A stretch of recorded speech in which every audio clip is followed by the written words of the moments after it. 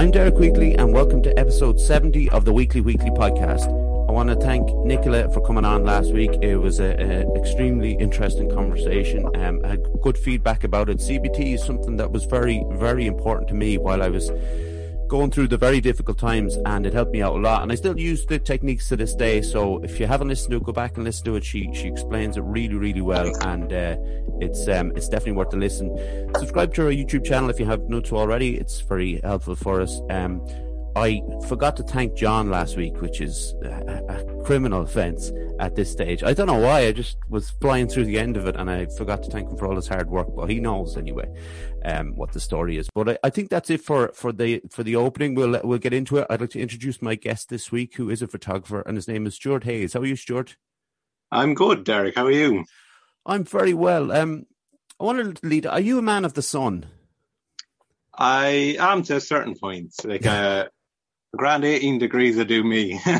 Do you know what? Like, I say that a lot. Like, around 16, 17, I always say that kind of temperature. And I kind of feel like people will give out a bit to me, like if I'm having a go, if it's too warm or whatever. But the thing is, for me, I think I remember when I was maybe 14 or 15, I was in New Jersey. I got really bad sunstroke.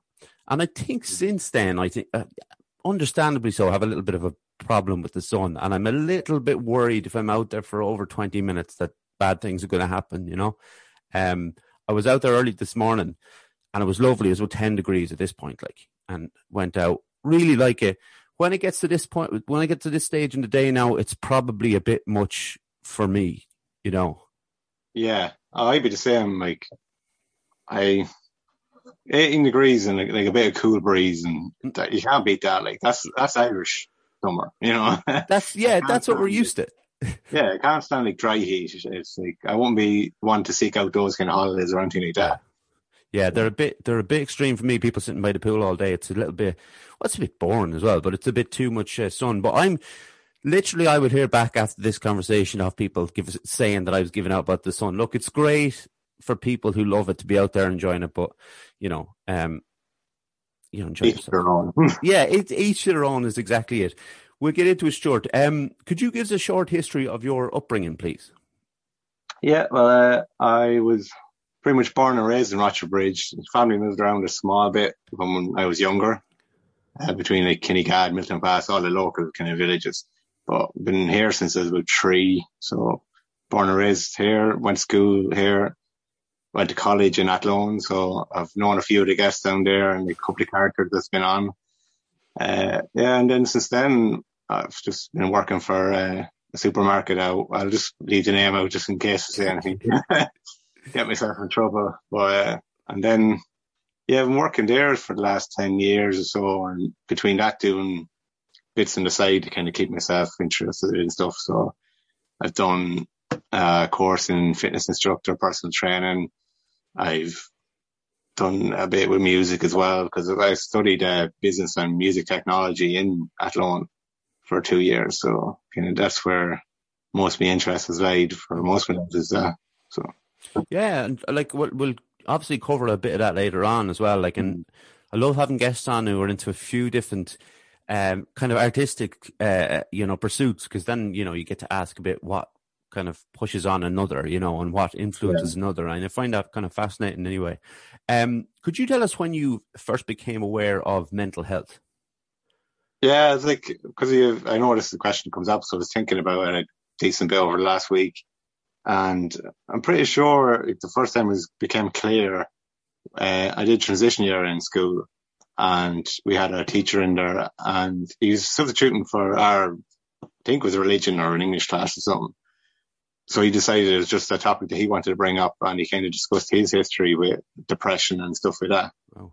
And it was just like the way he explained depression. He said you could be just sitting in your room, like, or lying on your bed in your room, the window's open, you're cold, you want that window closed, but there's something in you that there's no drive to get up and close that window. He's like, it can be as simple as that. It's not, I want to kill myself, or, the extremes. He's like, it can become in all sorts of aspects. And when he said that, it kind of clicked in my head. It's like, I've definitely felt that way, So I kind of made it more, I wouldn't say real, because it was always real, but like it brought it home a bit, you know. Yeah. That's kind of a pioneer in a way, the teacher, because I'd say myself and yourself are on the same age, Stuart. So you're talking about 25 years ago or so. I'm just 31 now, so oh my God, I'm sorry. I look a lot older now. No, that's my bad. Do you know why I did that? I won't mind saying that. Stuart knows a couple of lads, like he said, a couple of lads that came on, and Sean being one, and I just thought, oh, you're on the same age as me and Sean, but you're a good bit younger then. So even 15, 16 years ago, a teacher coming out and deciding kind of off his own back, I suppose, to kind of talk about that. It's a pretty amazing thing for a teacher to do. Yeah, I'd have to say, like, it was like, I don't know from anyone else's perspective, but I felt lucky that there was someone in that time that would come out and say that, because like I think that's the age where you really want to be bringing that to them topics up. So it was fantastic to have that happened, you know. Oh, for sure, yeah, for sure, and to be like validated for you, like some a teacher, you know, an authority figure, kind of talking about it as openly as that is great, and hopefully there's more and more out there, you know, now. So. Well, obviously, we have you on more to talk photography rather than your supermarket life. If that's all right with you, we could do it. But so what was it? What was the initial interest in photography for you? I wouldn't been like this typical person, like photographer that was like, you know, I had a camera in my hands since I was 2 or 3 or whatever. It's mostly my kind of history of photography is like when I really focused on it was through music, because I grew up loving music. So I'd have posters on my wall and stuff like that. So like just that aspect of it, and film posters and stuff like that, like where it's something to admire in that way. I'd never actually was taking photos that much when I was younger. Like you'd have the odd disposable on holiday and stuff like that. But yeah, it was true, just basically music. And I suppose that's why I went to music photography first, because that's kind of what I knew and had an eye for and what I like to look at. Yeah, like I'd be the same as you. Be like grew up with music, and album covers in particular have always been, you know, standing. Now some of the album covers would be more swaying towards, I guess, paintings and stuff, because you know, like say the Stone Roses first album, that kind of stuff.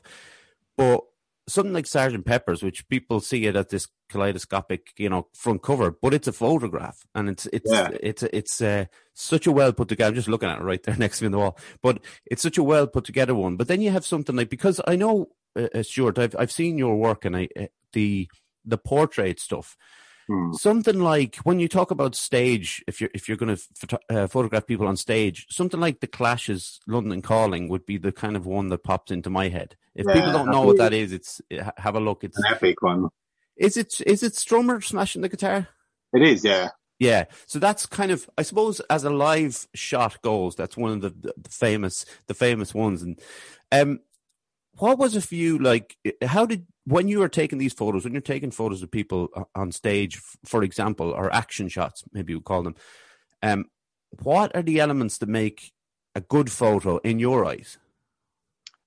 I think it's capturing enough action. It doesn't have to be like over the top. Like everyone loves to get the jump shot, the big kind of shot.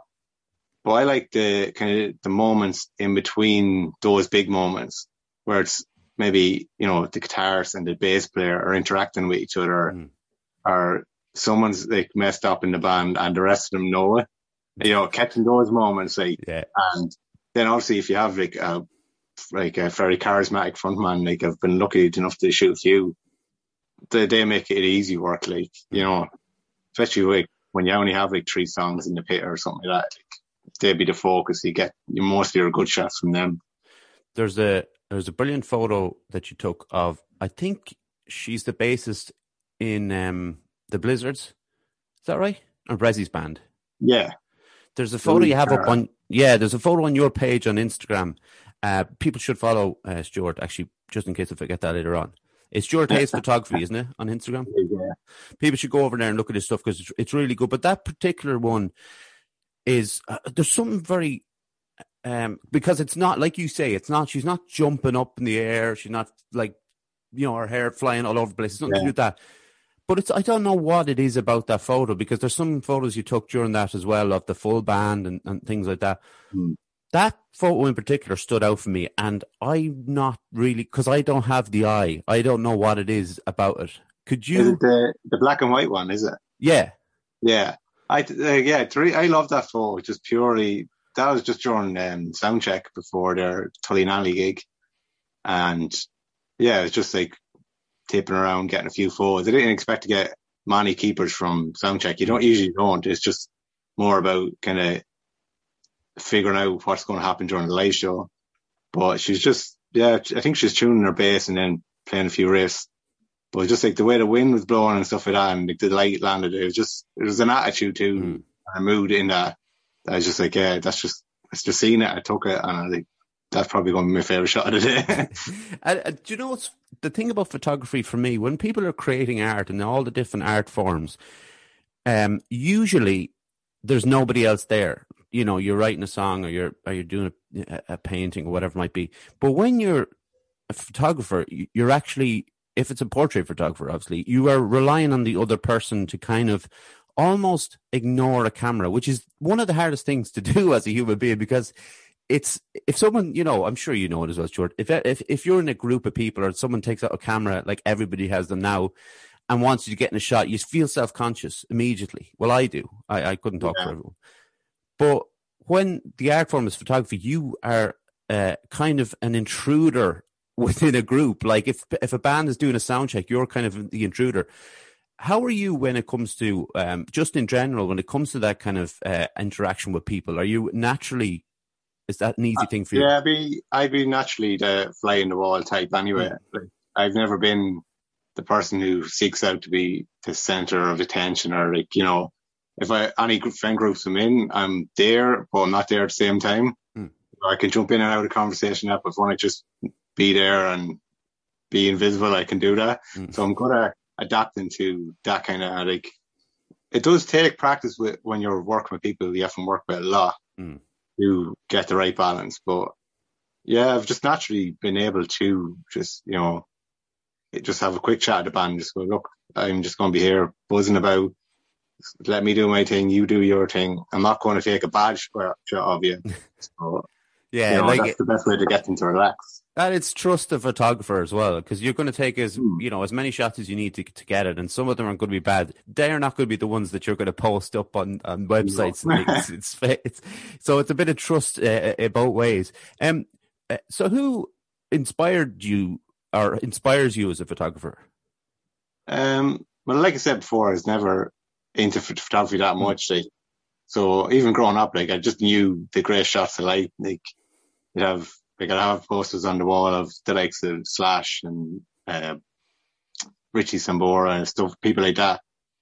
But when I started to really look into it, then I'd gravitate towards Danny Clinch would be the main one.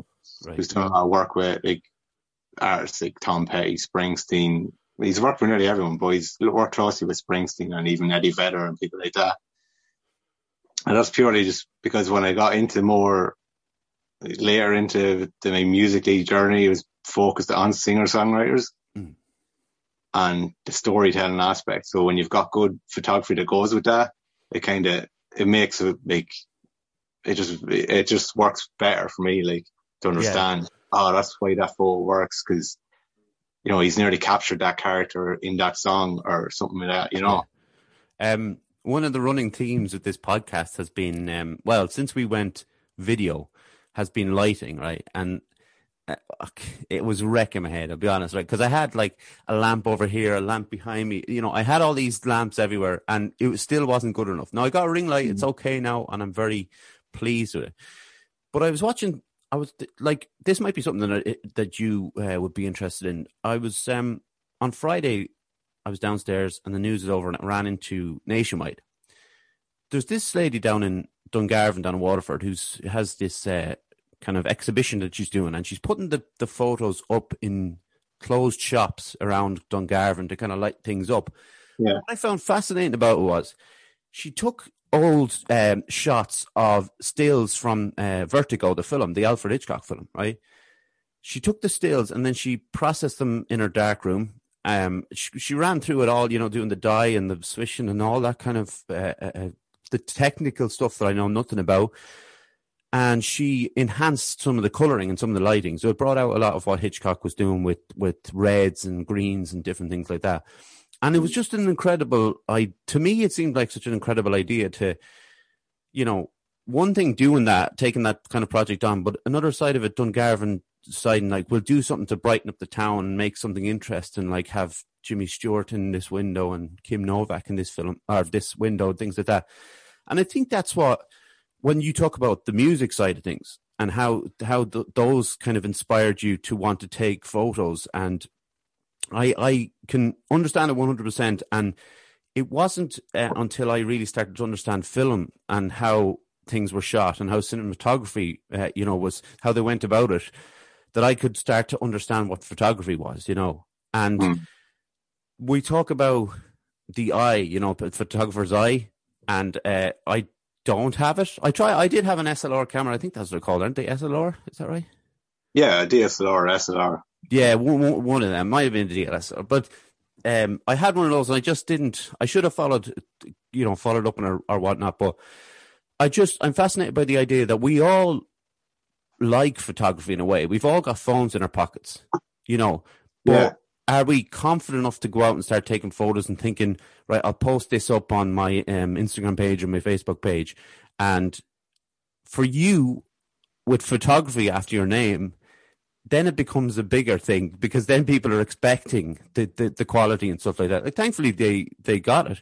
At what point did you start to? That was a long way around to get to this question, but I'm known for that. But when did it become like the kind of something that you really, really wanted to do, and you started to kind of call yourself a photographer?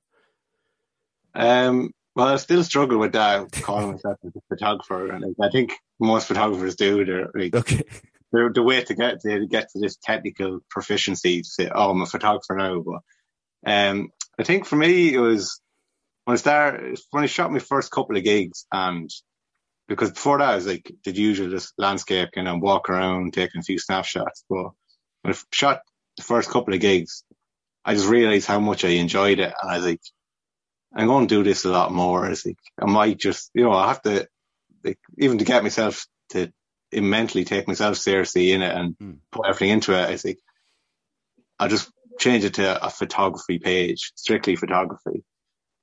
That way it should push me to achieve better images every time that I'm out shooting. So yeah, it's just basically threw myself in the deep end with it.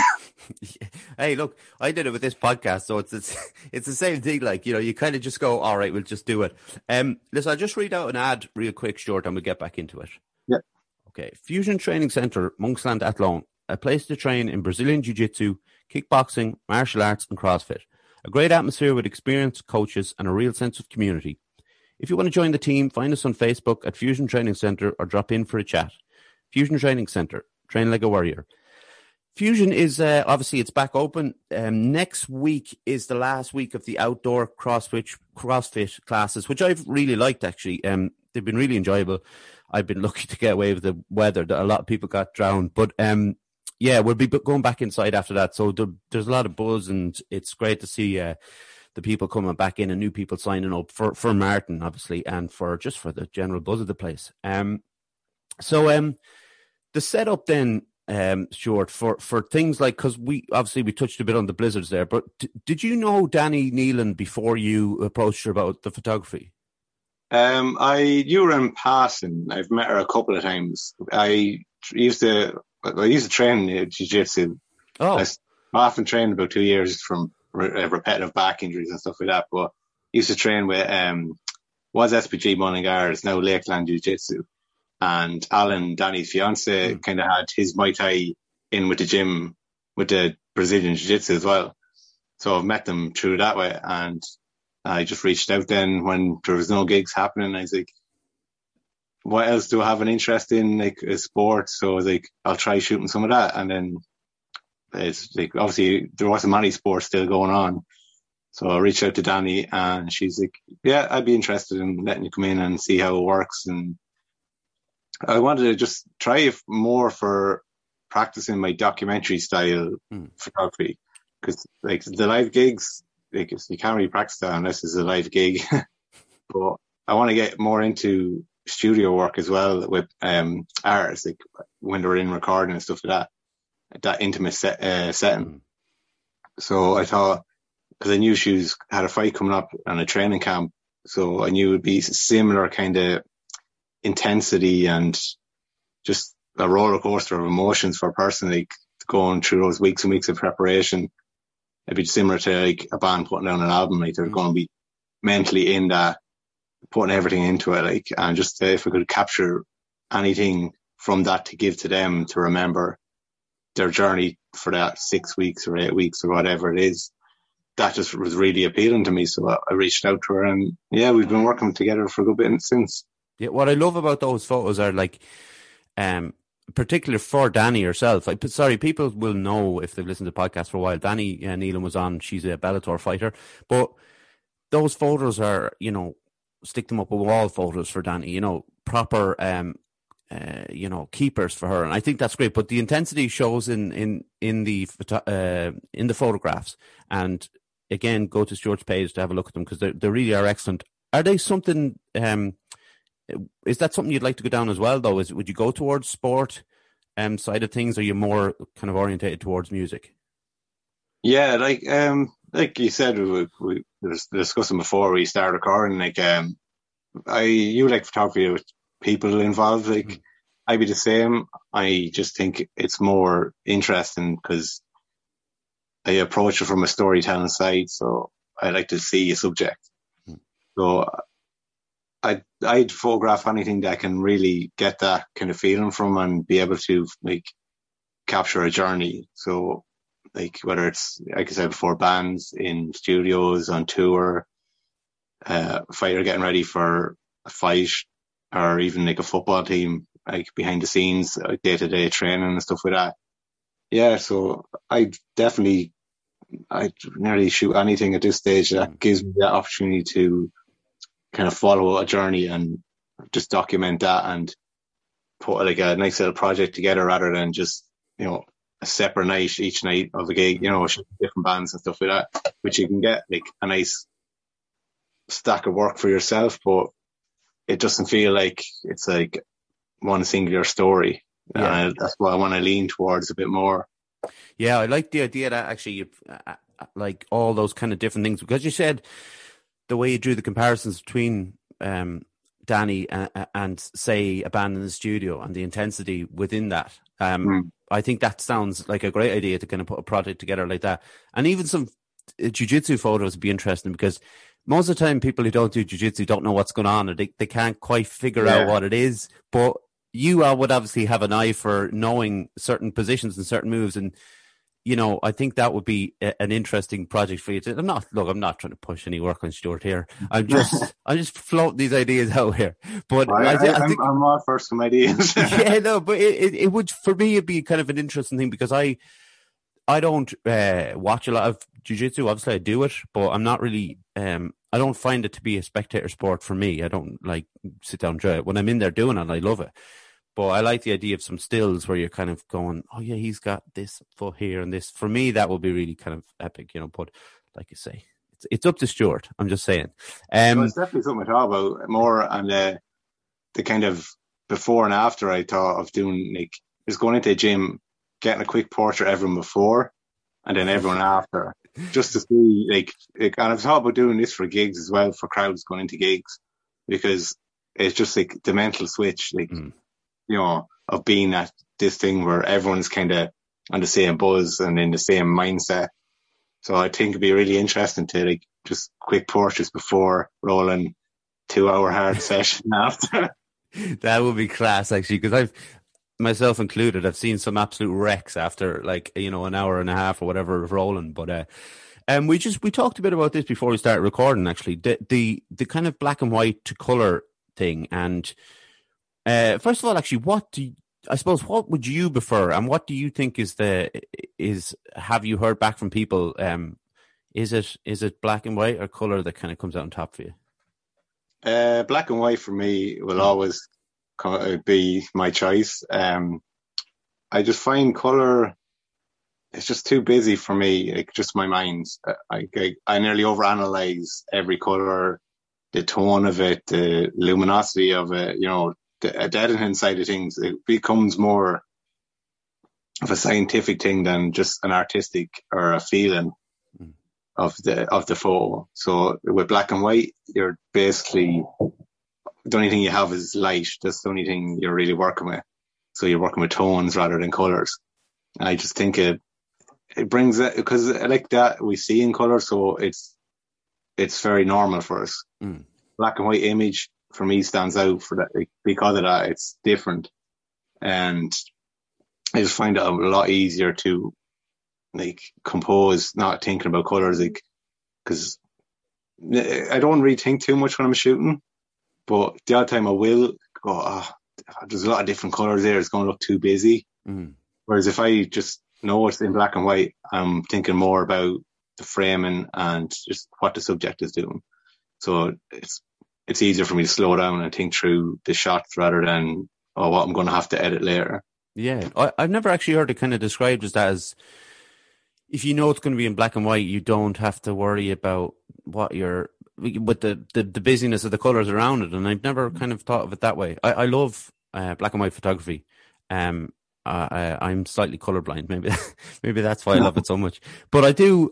There's some shots on your page again, and it's the Black. I wrote them down just in case I forgot them. It's Black Valley and Healy Pass down in Kerry. And obviously, as I was scrolling through your work and a lot of portrait stuff and of people that you like to do, they're incredible shots. So what was that?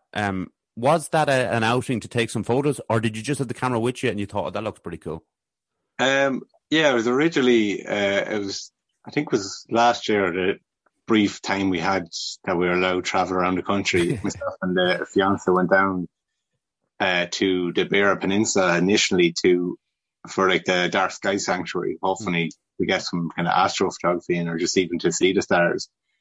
And like Irish weather, it did not hold up for us, and it was miserable. We had one sunny day out of, I think, the 4 days we're down there camping.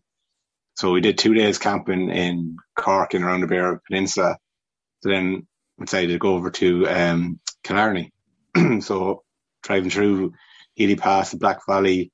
Healy Pass, it was just a very misty morning. So I kind of knew, I didn't expect to take that many photos because I'm not a landscape photographer, but I'd be drawn to that kind of moody, dark landscapes. So just driving along, and I just spotted a couple bits that we pulled in and snapped off a few shots. Didn't think too much of them, but I was happy with a lot of them I got. And then going into the Black Valley, I knew that'd be a more photogenic place. The sun did start to open up, so I got a nice few compositions of the one I think I posted was I was looking for this cottage that every photographer nearly on Instagram has shot. I didn't find it, but I did find this nice spot where I got that photo. I seen the light breaking coming down through the mountains, and like that, I was just for a black and white shot, I thought it looked pretty good to my eye, so I just took it. But yeah, it's I didn't intentionally go for too many photos. It was more for the experience of the camping and just the wildlife down there and the nature and everything is beautiful. So what's camping? Is that something that you've done a lot of, or was it just on a whim kind of?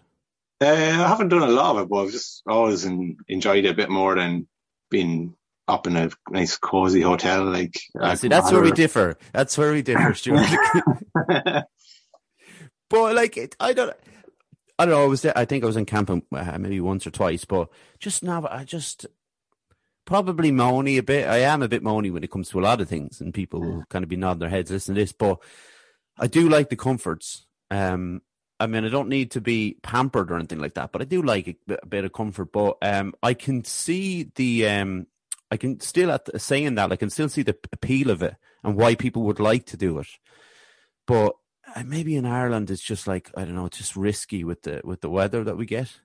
Well, if you plan for rain all the time, you're okay. That is actually a very fair point. But those photos are stunning. And is it? Will you pursue any of that kind of work, or is that just more of a, if it's there, I'll take a shot of it? Yeah, I think it's more if it's there, I'll take a shot of it. Purely down to, like I said, the weather. You have to plan a lot. Like there is some great Irish landscape photographers out there. I'll try to name drop. Sean O'Riordan's probably one of the better ones out there. Mark O'Brien, who is also a great jiu-jitsu player as well. Oh. Yeah, you follow their stories on Instagram and that, and it just shows you the planning that has to go into it. Yeah. Them boys are planning like a couple of weeks in advance, like where they're going, and the weather might dictate then what kind of shot you're going to get or what you're going to gravitate towards. So it is something that you really have to dedicate your time to. Yeah. Whereas I don't have the passion for it that much to dedicate it that much time, but like if it's there, I'll take a shot. I think that I suppose if it was me, the good side of landscape would be the fact that I don't have to, and this is just me now with anxiety and issues and things, it would be I don't have to involve other people, that I can just go and do it. And I suppose that would be the first thing that would pop into my head. But like I said to you before, like I do much prefer photographs of people, so that is the kind of stuff I enjoy a lot more. So take out like, all the kind of obstacles in general. Who would be your dream person to work with, to photograph? That'd be a tough one. It's a tough question. Musically, I'd have to just gravitate towards my favorite band. Even they're not a band anymore. The Ghastly Anthem. Oh yeah. Well, Brian Fallon as a solo artist, I'd love to do something like that where behind the scenes and like a small tour with him or something would be amazing. Yeah, he'd probably be top of the list music wise, and then outside of music, I don't know. I'd love to explore the martial arts a bit more, MMA. And you're a fan of MMA, aren't you? Yeah. It's probably the only sport I really watch anymore. I'm a disheartened Man United fan. But it's not down to them losing a lot lately. It's just down to VAR and just ruining the game for me. So, I say that I'm an Arsenal fan, and I say no, it is down to them losing a lot lately that I don't support. But that's just me. But so was MMA like one thing that something that you've been following a good while now? Yeah, I think I started watching it like everyone else, downloading uTorrent or Pirate Bay or so. I was about 17, 18, just finishing school, and I've kept up with it mostly since then. Yeah, it's a funny sport. It's I do love chatting about it. I've only really been into it maybe it would be about 5 years now, or roughly about 5 years, because I'm doing jiu-jitsu about 3.5 years. So I was watching a bit before that, and when you talk to people about it, because obviously it's very nature, mixed martial arts, people will be into boxing, or they'll be into kickboxing, and they'll be into the stand-up, they'll be into the going to ground. I've always been interested in the more going to ground because I know how to do a little bit of jiu-jitsu. I don't know how to do any striking at all. And so there's always a little bit of a push and pull of the fans, like what they like, what they prefer, and who their favorite fighter is and stuff. I find it a fascinating thing. I'm kind of disappointed I didn't really get into it earlier than I did, but I'm glad that I'm into it now. Yeah, it's good. It's very, very interesting, and I'm not I think people dismiss it of the older generation dismiss it because they think it's very violent and stuff like that. But boxing is violent. They're combat sports. Well, that's it. Like it can appear violent, but at the same time, it's probably one of the more safer combat sports because there's no 10 count if you get knocked down. If you get knocked down, a lot of people will go, Jesus, they're hitting them on the ground. But if you finish that with 2 more strikes on the ground, it's better than getting up and taking 20 more to the head before you're down again. It's True, and you know the refs have their job to get in there as quickly as they can. I know it's a tough job as well to be a ref because they've been given out for jumping in too early and too late, and there's all that. But it is a sport. It's such a technical, sport in general, because it's not just stand up. It's not just on the ground. It's a mixture of everything in between, and it's just such a spectacularly tough sport. And you just mentioned about Danny going through something like an 8-week training camp, weight cuts. All of those kind of things, worries about injuries, because obviously if you're hitting someone hard, you're going to get knocked, bumps, bruises. Like, it's just so intense. And it's, I do think it's brilliant. And I do think that it helps people. I can speak more for jiu-jitsu than anything else, but it helps people's mental health. It helps people to be positive and feel confident about themselves. I started when I was 35, I think, and it's helped my confidence an awful lot. I don't know about you, actually. When you started jiu-jitsu, was it similar experience for you? Yeah, like that. I just got into it because I've been watching UFC for years, and I was like, wasn't a fan of it at all, going into work with black eyes and stuff. So I was like, I'll try the jiu-jitsu part. Yeah. But, initially I just loved the workout from it because it's like so tough. It's like nothing I've ever done before. But then once you get past the initial, let's say 6-8 weeks of learning the very fundamentals, and you start putting stuff together, it's just the mental workout is even like better than the physical workout, because you forget about every other worry except for not getting strangled or not getting something pulled on or anything like that. So it's a great way to just clear your mind and just focus on one thing for the hour that you're in there. That's and I've mentioned it before, but that's was fascinating for me. Was I have never, for the many years that the anxiety's been there, been able to remove it, but when you're rolling, there is no time or space to be anxious about anything. You literally just have to be, it's kind of in you can't be even in fight or flight. You're in fight mode. And you're just trying to avoid something, or you're trying to work on something. You're trying to move into it, the next part of your sequence, and anxiety is not there anymore. And it's brilliant. And like you say, Stuart, about that mental drain. When you come out of jiu-jitsu, you're absolutely shattered, but you feel great as well. Everything's gone. Your head is empty. Your body feels empty. It's different. Say a gym workout, because gym workout you come out and you're physically just wrecked, whereas when you come out of jiu-jitsu you're actually feeling loose and everything physically, but you're just like, you don't have the mental capacity to really worry about anything or get upset about anything, or you're just, for a good hour anyways afterwards, it's bliss. Yeah, it is. And like anybody who is able, fit and able, they should definitely give it a go. So we'll kind of move on to, I suppose, a bit of that when it comes to mental health or just positivity when it comes to photography. Do you find that it's beneficial to you, photography, to your kind of your mindset and your positivity? 100%, yeah. Except for especially when you're shooting gigs, if you are going through the whole process of getting a press pass and shooting it, you've only got 3 songs, so depending on the band, that could be 10, it could be 15 minutes.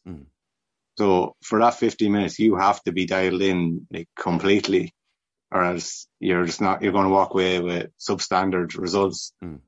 But I think the biggest time the first time I kind of really seen how good it was for me mentally was after my mother passed away. She passed away at the end of September 2019, and I think it was late October was the first gig I shot after it, and it was Rodrigo y Gabriela in the Olympia. And the first night I just went on a press pass, got to 15 minutes in, and I just, for those 15 minutes, I wasn't worrying about the family at home and stuff, and just all those thoughts was going through my mind for the last couple of months. It was just 15 minutes of focus, dialed in, similar to jiu-jitsu. You can't be thinking about other stuff in the background, or you're going to miss the shot. It must be difficult when you're at a gig and you've got those, say, 15 minutes. Rodrigo and Gabriela are virtuosos when it comes to guitar playing. How aware of the music are you when you're in that kind of mad 15-minute time frame? You don't really enjoy the music, to be honest, because there's a couple of bands of shot that have done the 15 minutes, and unless most of the time you are allowed to stay around and watch the gig, but you just realize I didn't take in any of that. And they could have played your favorite song or whatever, or something could cool could have happened or something. You might have missed it because you're focusing on another member of the band. Yeah. But yeah, that's why I enjoy, but at the same time I don't enjoy when I get full access to a band, because I'm working for the full night then, so I'm missing the full gig. Right. Okay. So I've only done that really with bands and friends with, mates with, and I get to shoot a lot. So I have got to see them when I'm not shooting as well. But yeah, you just, like I said, you're dialed in those 15, 20 minutes that they'll just fly by, and you're just like, I don't know what happened. Yeah. You're going through the photos and going, I don't remember any of that. It's funny that that's the you draw like a line between that and jiu-jitsu, that kind of just the laser focus on something. Yeah. I think that's so that's a positive thing for you then. Oh yeah, 100%. It's just, I like that. It's just a bit of time to get away from all the worrying or thoughts. I have a busy mind. I won't say I'm overly anxious or anything, but a busy mind. There's always ideas coming in and out or stuff I need to do. So I just look forward to being able to shoot, even a portrait shoot, you're focusing on lighting and stuff. So anytime shooting I know I'm going to go, I needed that. Yeah. So when you actually, because you take some portrait photos of your fiance as well. Is that? Yeah, she's the model that's easiest to get a hold of. Yeah, I was just going to say, but is that like, does that give you room to experiment a bit then with lighting and things like that? Is it, obviously it's a little bit more casual and comfortable, but you still want to get the best shots, but can you experiment a little bit? Yeah, 100%. If I have an idea where I'm not fully confident in how to execute it, usually trees will be there, and I take a while to persuade her, but I usually can get around to being my model for about 5-10 minutes that I can just try something out. But yeah, I think it is good to have someone there, because like I said, when you have loads of different ideas and which one I try, it's I'm one of those people who learn by doing. I can't watch a YouTube video and go, oh yeah, go do that, or read something and go, oh, I'll do that. I have to physically do it to get those kind of motions in my mind. Yeah, and is she often happy with the results? Yeah, even though she complains a lot while we're doing. Every time it's I don't want to, I don't look pretty today or whatever. And it's whenever I shot you and you haven't been happy with at least one photo. I think that's fair. And she's very photogenic as well. I haven't seen the photos too. Obviously, she is, but it takes two, especially with a good photographer, to kind of bring that out as well. For the people who will be listening to this as photographers, what equipment do you use then? I'm a Nikon/Nikon shooter, whichever way you prefer to say it. And that was the brand I can't remember what photographers were looking at YouTube videos when I was trying to decide what to buy.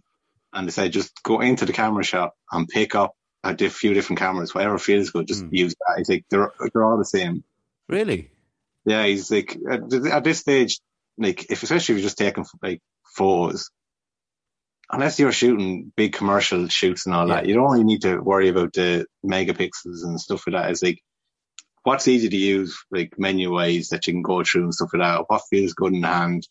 That way, when you're shooting, you're thinking less and shooting more. So I used to work in the Sony Centre here in Athlone, and we had a camera section, and I'm very reassured now that you've said that, because I used to say they're all the same too, because I had no idea what any of them, the megapixel, everybody comes in and says that, what's the megapixel on this? What's the megapixel? And that's this was back in the mid 2000s, maybe late 2000s. And that was the buzzword at the time, I think, the megapixel. And I like the idea that photographers who know what they're doing are saying, go in and have a feel of it. And if it feels good for you, then go for it. Yeah, like I'd say 90% of the photos on my Instagram feed would be from an Nikon D700, which is, I'd say it's pushing 12, 13-year-old camera. Really? It's only 12 megapixels, and I haven't found a problem with that. Like, I've upgraded recently to a newer model, a C50, but I'd still pull that out if I wanted it, because a certain look, because they're all the same, but they have their different characteristics, like, because the sensors do change and they deal with colors, light, and what would have been film grain back in the day is digital noise now. So when you push into higher ISOs, where you have to do gigs just to make up for the lack of light, each sensor is going to have like a different look to it. So that's why I think that I pull out the D700 for a couple of gigs. I'm like, this is going to suit it a bit more. It's a bit more of a gritty feel to it when you push like into the higher ISOs on it.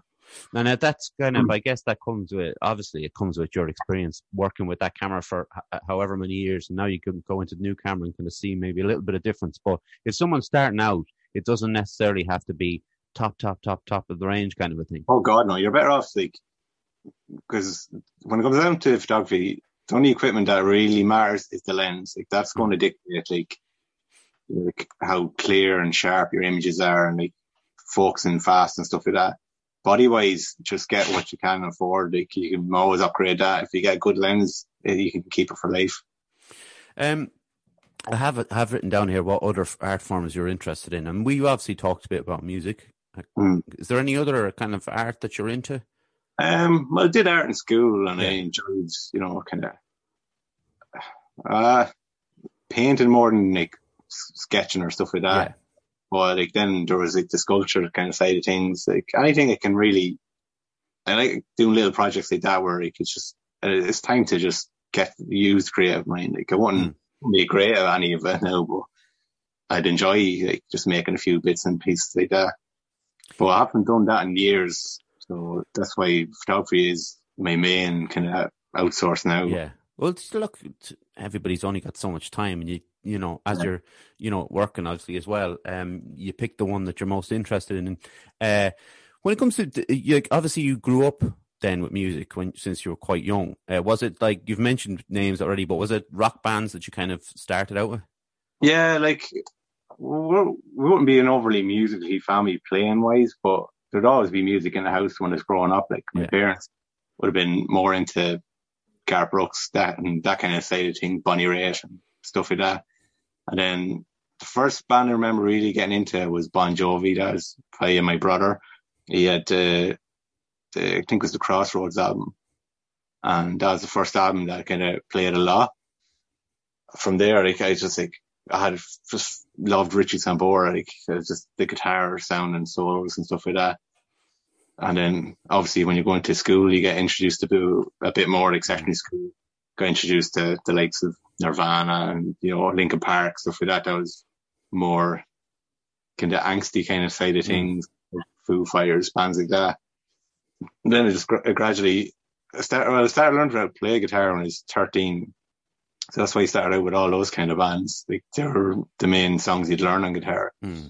Simple enough to play and stuff. And then I bought an acoustic guitar when I was 15 or 16, got more into like the songwriter side of things.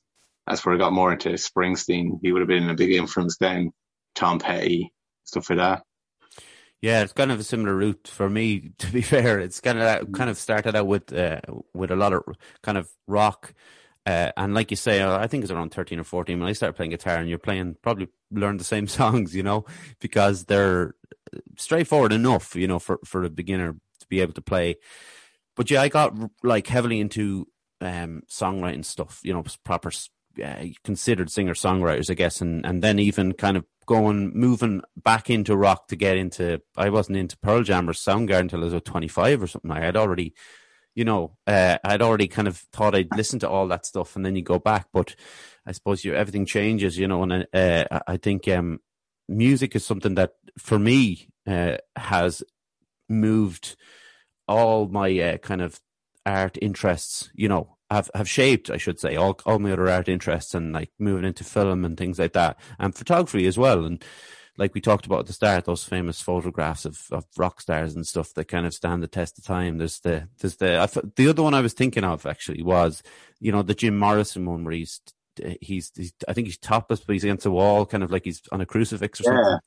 That was the other one that was kind of like, it's kind of shocking, I suppose, in a way, because of the crucifix pose. But some of those ones are just incredible to look back on. And I'm such a big Beatles fan. I've got Beatles photo books and all, and I look back at them and kind of go, some of them are just unbelievable artifacts of what happened, And I think that's what's great about photography, because that's all we have left of we have the music, but the photos, that's all we have left to look at. And I think when they're taken well, I think they're just kind of stuff that we can stick on our wall and kind of admire for many years. I think that's my kind of limited take on it, but it's a take nonetheless.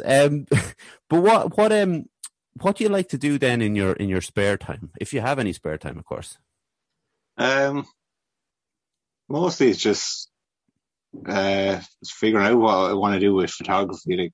I'm still exploring like different genres I want to go into and stuff like that. But physically, I try to work out as much as I can. But lately, it's been kind of hit and miss, just purely because there's no gyms open. I was doing some just kickboxing fitness in Danny and Alan's gym, so they started outdoor classes at the minute, and gym, thank God, is back open, I think on the 7 or 8. So yeah, it's like that. It's the only interest I really have physically, like MMA. So I was like, obviously I lean towards that when it comes to doing something physically. So, and then outside of that, I like going for walks, just purely just a good time to get in podcasts and audiobooks, and a bit alone time. And how's you mentioned you had a back problem. How's your back now? Is it okay? I was actually just recently went through probably my worst bout with it in a long time. I think it was like the start of March. I injured it at work, and it's just this lower back and lumbar injury that I've had since it's in my 20s, I think I first injured it. So it's just a reoccurring injury, and it'd be something that would really get me down when it does happen, because like it is just a debilitating thing. Yeah. So like you could have everything going grand, like you're working out, you're doing this and you're doing that, and then you get hit with this and you're just doing nothing, literally nothing for 2 weeks. I think I was lying on the floor for a full week. Wow. Yeah, it's the worst thing is when you're in that kind of rhythm, particularly with exercise, and whether it's jiu-jitsu, whatever it might be, kickboxing, and when that does go, and that always is kind of a worry in the back of my mind, that I know if I have to be taken out of running or jiu-jitsu, that I know it would affect me mentally, and that's my kind of worry all the time. Now, look, I'm not obviously in train and worry about getting injured, but every so often I think, things are flying now. This is my natural pessimism, I guess. But like, things is flying now. What if? And it's always like you're creating your own difficulties. But when you do have an injury like you have, that's when it becomes more than, what if. It's there, and you kind of have to. It's so hard to find the positives in it, Yeah, like it's an absolute drain on me, kind of mentally more than physically, because physically I've gone through it that many times. I know exactly what to do. You rest this amount, walk this amount. I tend to try and stay away from a lot of painkillers and medication, because I just doesn't sit with me that well. Like, just my stomach could be in bits and stuff like that. But like it does, like that's why I'd love to get back to jiu-jitsu at some stage, but I just can't do it till I physically feel that I can withstand like the needs of the training, like, because like that you say, like you don't even think about it when you're rolling, and that's the problem. Like, I'd be rolling and thinking I'm great, and I don't feel anything. The next day I'm just like, no, I shouldn't have done that. Yeah, it's adrenaline as well, isn't it? It's like it gets you through to the end, and then it's like, what's that going on with my back or whatever part of your body is injured? What are you most looking forward to now that things are opening up? Just the kind of freedom to kind of plan more than anything, because I won't be a big planner, because I usually don't like plans. I like to go off the cuff a bit, but it's like just having like being able to kind of outline more work to do and stuff, and not having it pulled out from underneath your feet. You know, hopefully anyway. But yeah, just honestly looking forward to getting back to doing some live music gigs, because even not shooting live music is something that I do need, because I'm missing something shocking. Just mentally, and even physically, like it's just a good way to relax without, like, I wouldn't drink that much at gigs and stuff, purely because I don't want to miss anything. I just want to enjoy it. Yeah. So like physically, it's a nice way to relax as well, depending on the gig, of course. But yeah, it's just mentally, it's. I suppose I look at it like everyone has their altar or their church to go to get their fix of this kind of relief mentally, or like a higher power kind of this consciousness. Yeah. And I think you can't beat a good live gig for me. Like that, I just feel like that energy and buzz, it's ridiculous. Like what it can do to you. Yeah, and it's really interesting how the conversation has been around holidays. You know, people want, and rightly so, like people want to get out of the country and go visit somewhere they love going. But when I hear people in training over the last 2 or 3 weeks talking about, you know, the festivals, there's like talk of maybe 5,000 in August, whatever it is. I probably have that wrong, but you know what I mean? Like the increase of the people, and people are like really starting to get buzzed about it. And I can understand that totally. I know how a gig can be unlike anything else. If it's your favorite band and it's a good gig, it can be really like you can be taken away somewhere else, and you come out of it and kind of going, bloody hell, and it keeps you going for a week or two. You have these kind of memories and stuff. So yeah, I can get why people would be wanting the gigs to come back, wanting the holidays to come back, and they will be, and it's really exciting. But Stuart, I mentioned this already, but if you wouldn't mind telling us where people can find you. Yeah, it's Stuart Hayes Photography on Instagram. I think it's Stuart Hayes Photo on Facebook, and I don't really use Twitter, but it's up there as well. Yeah. And just www.stuarthayesphotography.com as well. That's brilliant. We'll put that up during the week when we put the episode out. Stuart, it's been a genuine pleasure chatting to you today. Thank you very much. No worries. It's been a pleasure. Thanks for having me on. No problem. I'm sorry I took you out the nicest day of the year so far. But no, I don't feel as bad that you said that you're not like mad into the... You're like, you know, not out in the sun lying down. That's not your When thing. It gets to about 5 or 6 this evening, maybe after that, like that's when I go out and enjoy it. Yeah. Hopefully stick around. Yeah, that's the thing. Listen, sure, hang on with me for just a minute. I want to get a photo at the end. I'll just finish out the episode and we'll get that done. 100%. Like I said, don't forget it this week. Thank you very much to John for his edit during the week and for putting it up the night before, which surprised me because I'm normally hounding him. I know that's very unfair. Thank you very much for my mum, my dad, and my granddad, to Ger and to Calvin. We are on YouTube, but like I said before, subscribe if you haven't. Facebook is the Weekly Wheatley. Instagram is, I think it's very annoyingly, the Weekly Wheatley. I can't even say it anymore. We are on Twitter. We're on Twitter for now, and actually, Stuart actually just mentioned there, but he's not really on it that much. I don't know. Don't know why I'm on it. To be honest, it's just an extra hassle for me to post stuff, and I don't really get anything good out of it. I don't really converse with people like I do on the others. I suppose that's what it is. Spotify, Apple, Anchor, Google Podcasts. We're on that, and obviously, we'll say to everyone, thank you for listening. This week and all the weeks you do. I really appreciate it. Stuart, thank you very much for joining us today. No worries. It's an absolute pleasure. Thank you. And we're off. We'll chat to you next week, everyone. Take care. Bye.